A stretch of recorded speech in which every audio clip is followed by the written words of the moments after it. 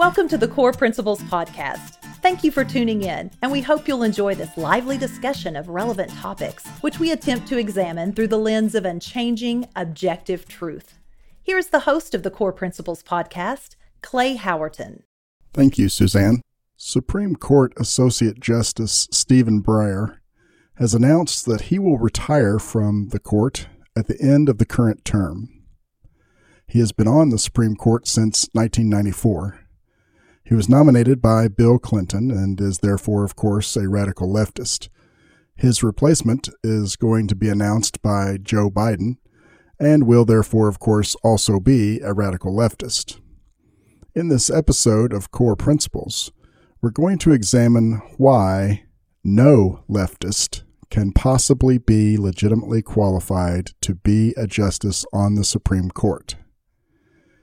If that sounds at all like a surprising notion, I hope you'll consider the simple explanation that proves it with straightforward logic and principles. It is not a personal observation, nor even a matter of mere opinion.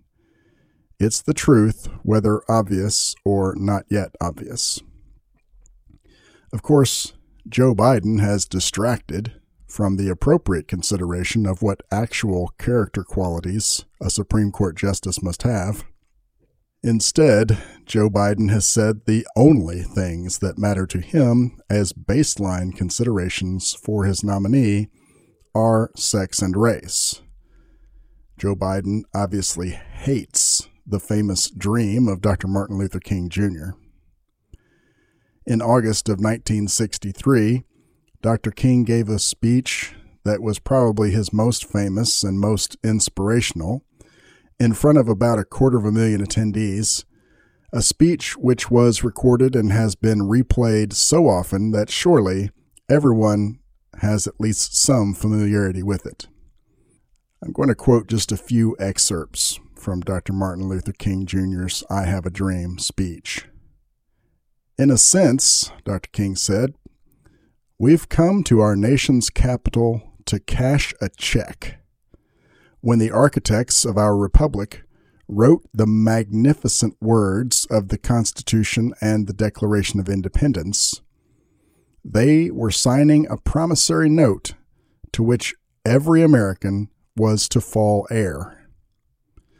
I say to you today, my friends, even though we face the difficulties of today and tomorrow, I still have a dream. It is a dream deeply rooted in the American dream. I have a dream that one day this nation will rise up and live out the true meaning of its creed. We hold these truths to be self-evident that all men are created equal. I have a dream that my 4 little children will one day live in a nation where they will not be judged by the color of their skin, but by the content of their character. Now to Dr. Martin Luther King Jr.'s dream, I say amen. But to that beautiful dream, Joe Biden and all leftists in America continue to say, come on, man, no way. Joe Biden is both a sexist and a racist. Shame on him and on anyone who aligns with him. Meanwhile, the point I'm going to clarify in this episode is that no leftist can be qualified to be a Supreme Court justice because of what leftism is and what the mission and function of the Supreme Court is. I do, however, want to highlight an observation about Dr. Martin Luther King Jr.'s speech. He recognized that America was founded from the very beginning on the principle of equality for all, and America was unique in all of human history to that point for that wonderful principle. If you'd like to know more about that great history of this wonderful and great nation, please revisit the recent episodes of this program, Core Principles, in which I interviewed Tim Barton, the president of Wall Builders. Now, regarding the fact that no leftist can legitimately be considered qualified to be a justice on the Supreme Court, we need to have a common and accurate understanding of what leftism is and what the mission and function of the Supreme Court is. Then we'll be able to observe very easily how those things are utterly incompatible. What is leftism? In simple terms, it's tyranny. It's totalitarianism. But wait, you say, surely not. Well, to prove this simple truth, I ask you to consider what the political spectrum itself is and what it must be. The political spectrum must have two baseline qualities for it to have any purpose or meaning. The first of the baseline qualities is that the political spectrum must measure the parameter of greatest importance to citizens regarding our relationship to the government. And the second baseline quality is that the opposite ends of the spectrum must actually be opposites. That's simple, right? So let's apply those simple baseline qualities. The parameter of greatest importance to citizens regarding our relationship to the government is this: how much control and involvement does the central government have in my life? That's obviously the most important parameter, and I hope it's clearly obvious to all. Now, what are the opposite extremes of that most important parameter? Those will be the opposite ends of the political spectrum, of course. One extreme regarding how much control government has is total control, and the opposite extreme is therefore obviously no control. By convention, since before the founding of this country, the former extreme, total control, was placed on the left side of the political spectrum, and the latter extreme was on the right side. Total control by the government, which is leftism, includes such forms of government as communism, socialism, national socialism, fascism, any totalitarian form of government by any name. No government control would be what is called anarchy, and by convention, that is the extreme right. Now, hopefully, it is obvious that extreme right is equally disastrous and horrific as extreme left. But the founders of this nation knew and understood that all governments everywhere in the world throughout all of history never tend naturally to shrink towards no control, but always tend naturally to grow in their involvement in citizens' lives. Thus, the dangerous trend is always toward the left. If you need to think of this in an even simpler way, consider that you have never seen anarchists running for elected office.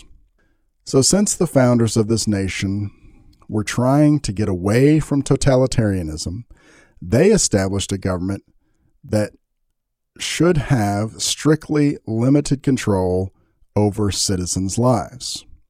Initially, they made what they called the Articles of Confederation, and those would have been placed quite far to the right on the political spectrum compared to any other government in the world. But too far right is too far indeed. The Articles of Confederation were impractical and unworkable. The framers of the Constitution of the United States recognized that the central or federal government would need certain authority, and so they enumerated certain limited powers for the federal government. And then the framers of the Constitution set the definitive blockade against the always present tendency for governments to slide toward the left. That blockade, or safeguard, is the 10th Amendment, which tells the federal government they can do nothing beyond what the Constitution requires of them. Amendment 10 says, quote, "The powers not delegated to the United States by the Constitution, nor prohibited by it to the states, are reserved to the states respectively or to the people. Anyone who seeks to violate that safeguard by expanding the involvement and authority of the federal government is, by definition, an enemy of the United States Constitution. And also, by definition, or at least long-established convention, such persons are leftists. One does not have to be all the way to the extreme of being a dictator to be a leftist, but obviously all dictators are leftists. Now we need to have a common understanding of the function and the purpose of the United States Supreme Court. Here it is as plainly and simply as I can state it. The purpose of the United States Supreme Court is to protect and defend the Constitution of the United States from any changes away from the original intent of its writers, except such changes which come through the amendment process. That hopefully sounds simple and direct. It is the key point in this proof that I'm presenting in this episode. So I'm going to repeat it. The purpose of the United States Supreme Court is to protect and defend the Constitution of the United States from any changes away from the original intent of its writers, except such changes which come through the amendment process. Now, given that purpose, that function, that mission of the United States Supreme Court, and given the fact that leftism represents the very changes the framers of the Constitution were so definitively guarding against, and given that leftism is also aligned in modern parlance with so-called progressivism, and given that the progress which progressive seeks is to fundamentally transform this nation away from its foundational constitutional principles, then it is true and obvious that no leftist, no so-called progressive, can possibly be legitimately qualified to be a justice on the Supreme Court of the United States. Quod erat demonstrandum, as they would say in court. Nevertheless, in spite of the proven true fact that no leftist can possibly be legitimately qualified to be a justice on the United States Supreme Court, it is sadly also true that Joe Biden will nominate a leftist, and the Senate will almost certainly confirm that nominee to become an associate justice.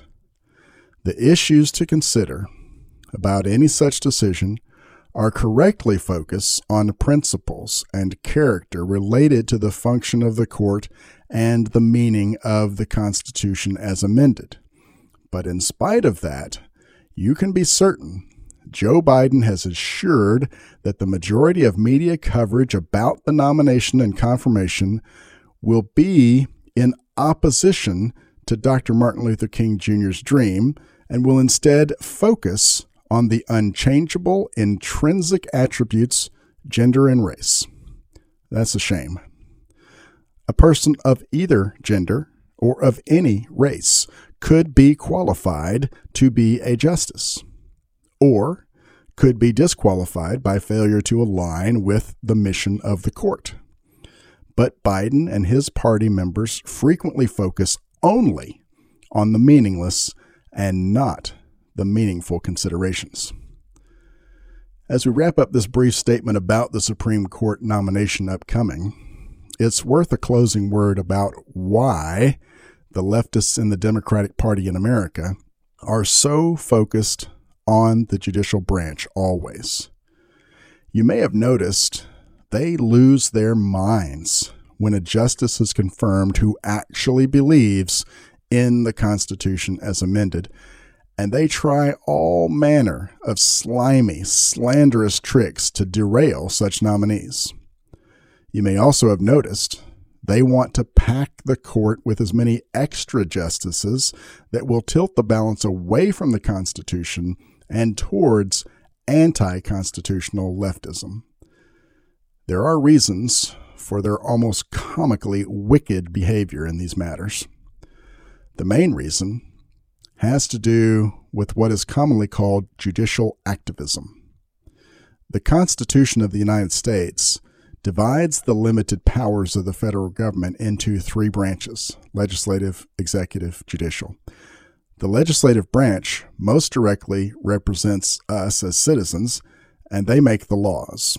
The executive enforces the laws, and the judicial branch checks to ensure the laws don't exceed the limited scope and authority established by the Constitution. We've already seen how leftists and so-called progressives oppose that principle and seek to grow central government's involvement in citizens' lives.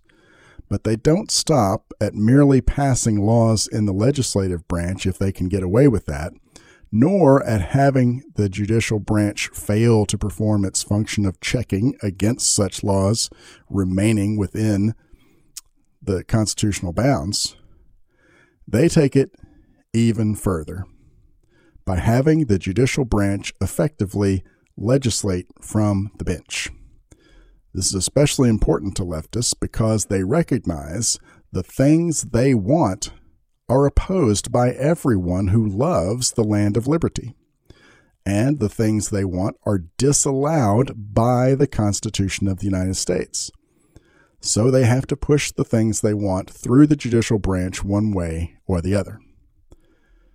The Constitution of the United States is the best government document yet devised by us imperfect human beings for establishing a nation where liberty at least has a chance to survive. I pray Americans will defend it and will uphold the principles of liberty. Now it's time for our special historical segment featuring a practical example of how core principles are applied. For today's historical example of core principles, we're going all the way back in history to approximately 1,450 years before Christ. This is the scene in the book of Exodus, chapter 3. Now, Moses was guarding the flock of Jethro, his father-in-law, the priest of Midian, and he led the flock to the west side of the wilderness and came to Horeb, the mountain of God. Side note, this is now known as Mount Sinai. The angel of the Lord appeared to Moses in a blazing fire from the midst of a bush. And he looked, and behold, the bush was burning with fire, yet the bush was not consumed. So Moses said, I must turn aside now and see this marvelous sight, why the bush is not burning up. When the Lord saw that he turned aside to look, God called to Moses from the midst of the bush and said, Moses, Moses. And he said, Here I am. Then God said, Do not come near here. Remove your sandals from your feet, for the place on which you are standing is holy ground. And he also said, I am the God of your father, the God of Abraham, the God of Isaac, and the God of Jacob. And then Moses hid his face in fear. So this is obviously a significant event, not only in the life of Moses, but in the entire history of humanity. God obviously had an important purpose for getting Moses' attention so miraculously and so spectacularly. We often refer to the still, small voice we perceive when we recognize God as communicating something to us. But this was not still nor small. This was loud and huge.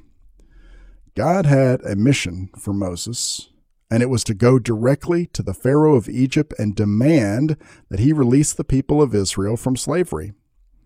Moses did not want to do this, being obviously overwhelmed and afraid, so he gave some of the same kinds of excuses that we would probably give. But God was going to motivate Moses to do his will, of course. But a very interesting thing happened in this conversation, beyond these obviously interesting and meaningful things. Moses took the opportunity to ask God a question. Moses asked God, What is your name? Can you imagine that? The creator of the universe, the lawgiver over all, the source of everything, has chosen to speak directly and unmistakably to you, and you interject into that conversation in which God is giving you an overwhelmingly challenging mission, a question, what's your name?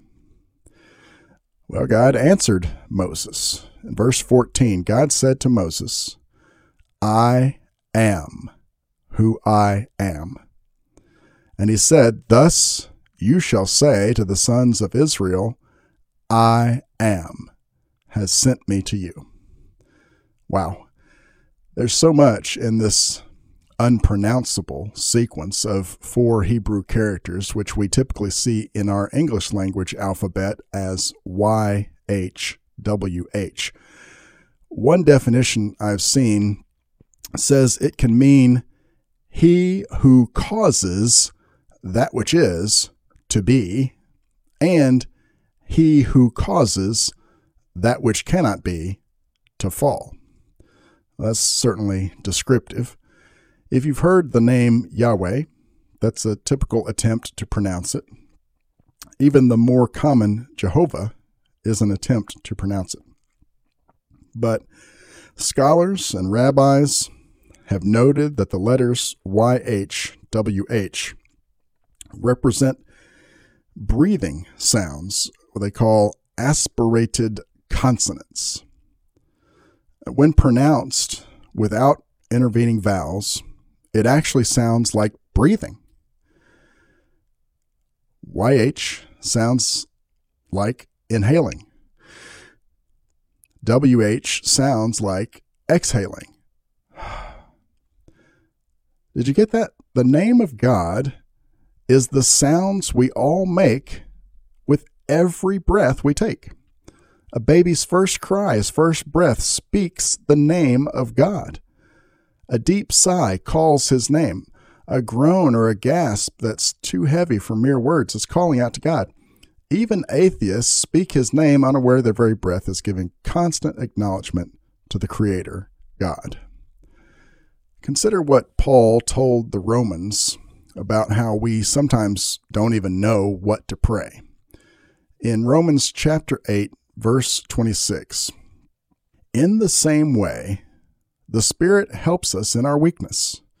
We do not know what we ought to pray for, but the Spirit himself intercedes for us through wordless groans or sighs. Isn't that amazing? Our most desperate prayers, in which we can only breathe, are calls directly to God using his name. Wow. What do we do when we gear ourselves up for a challenging task? We take a deep breath and then exhale it loudly. In doing this, we're literally shouting to God. And it makes perfect sense because without him, we can do nothing. Our time on this earth literally ends when we stop praising the name of God with every breath. Core Principles Podcast is produced in Paducah, Kentucky by Real Productions. Music is by Late July, Leight July. You can find our music on all streaming services or at latejuly.com. Thank you for joining us today for this episode of the Core Principles Podcast. Please visit core.buzzsprout.com for more information, and please share with your friends. We look forward to visiting with you again on our next episode.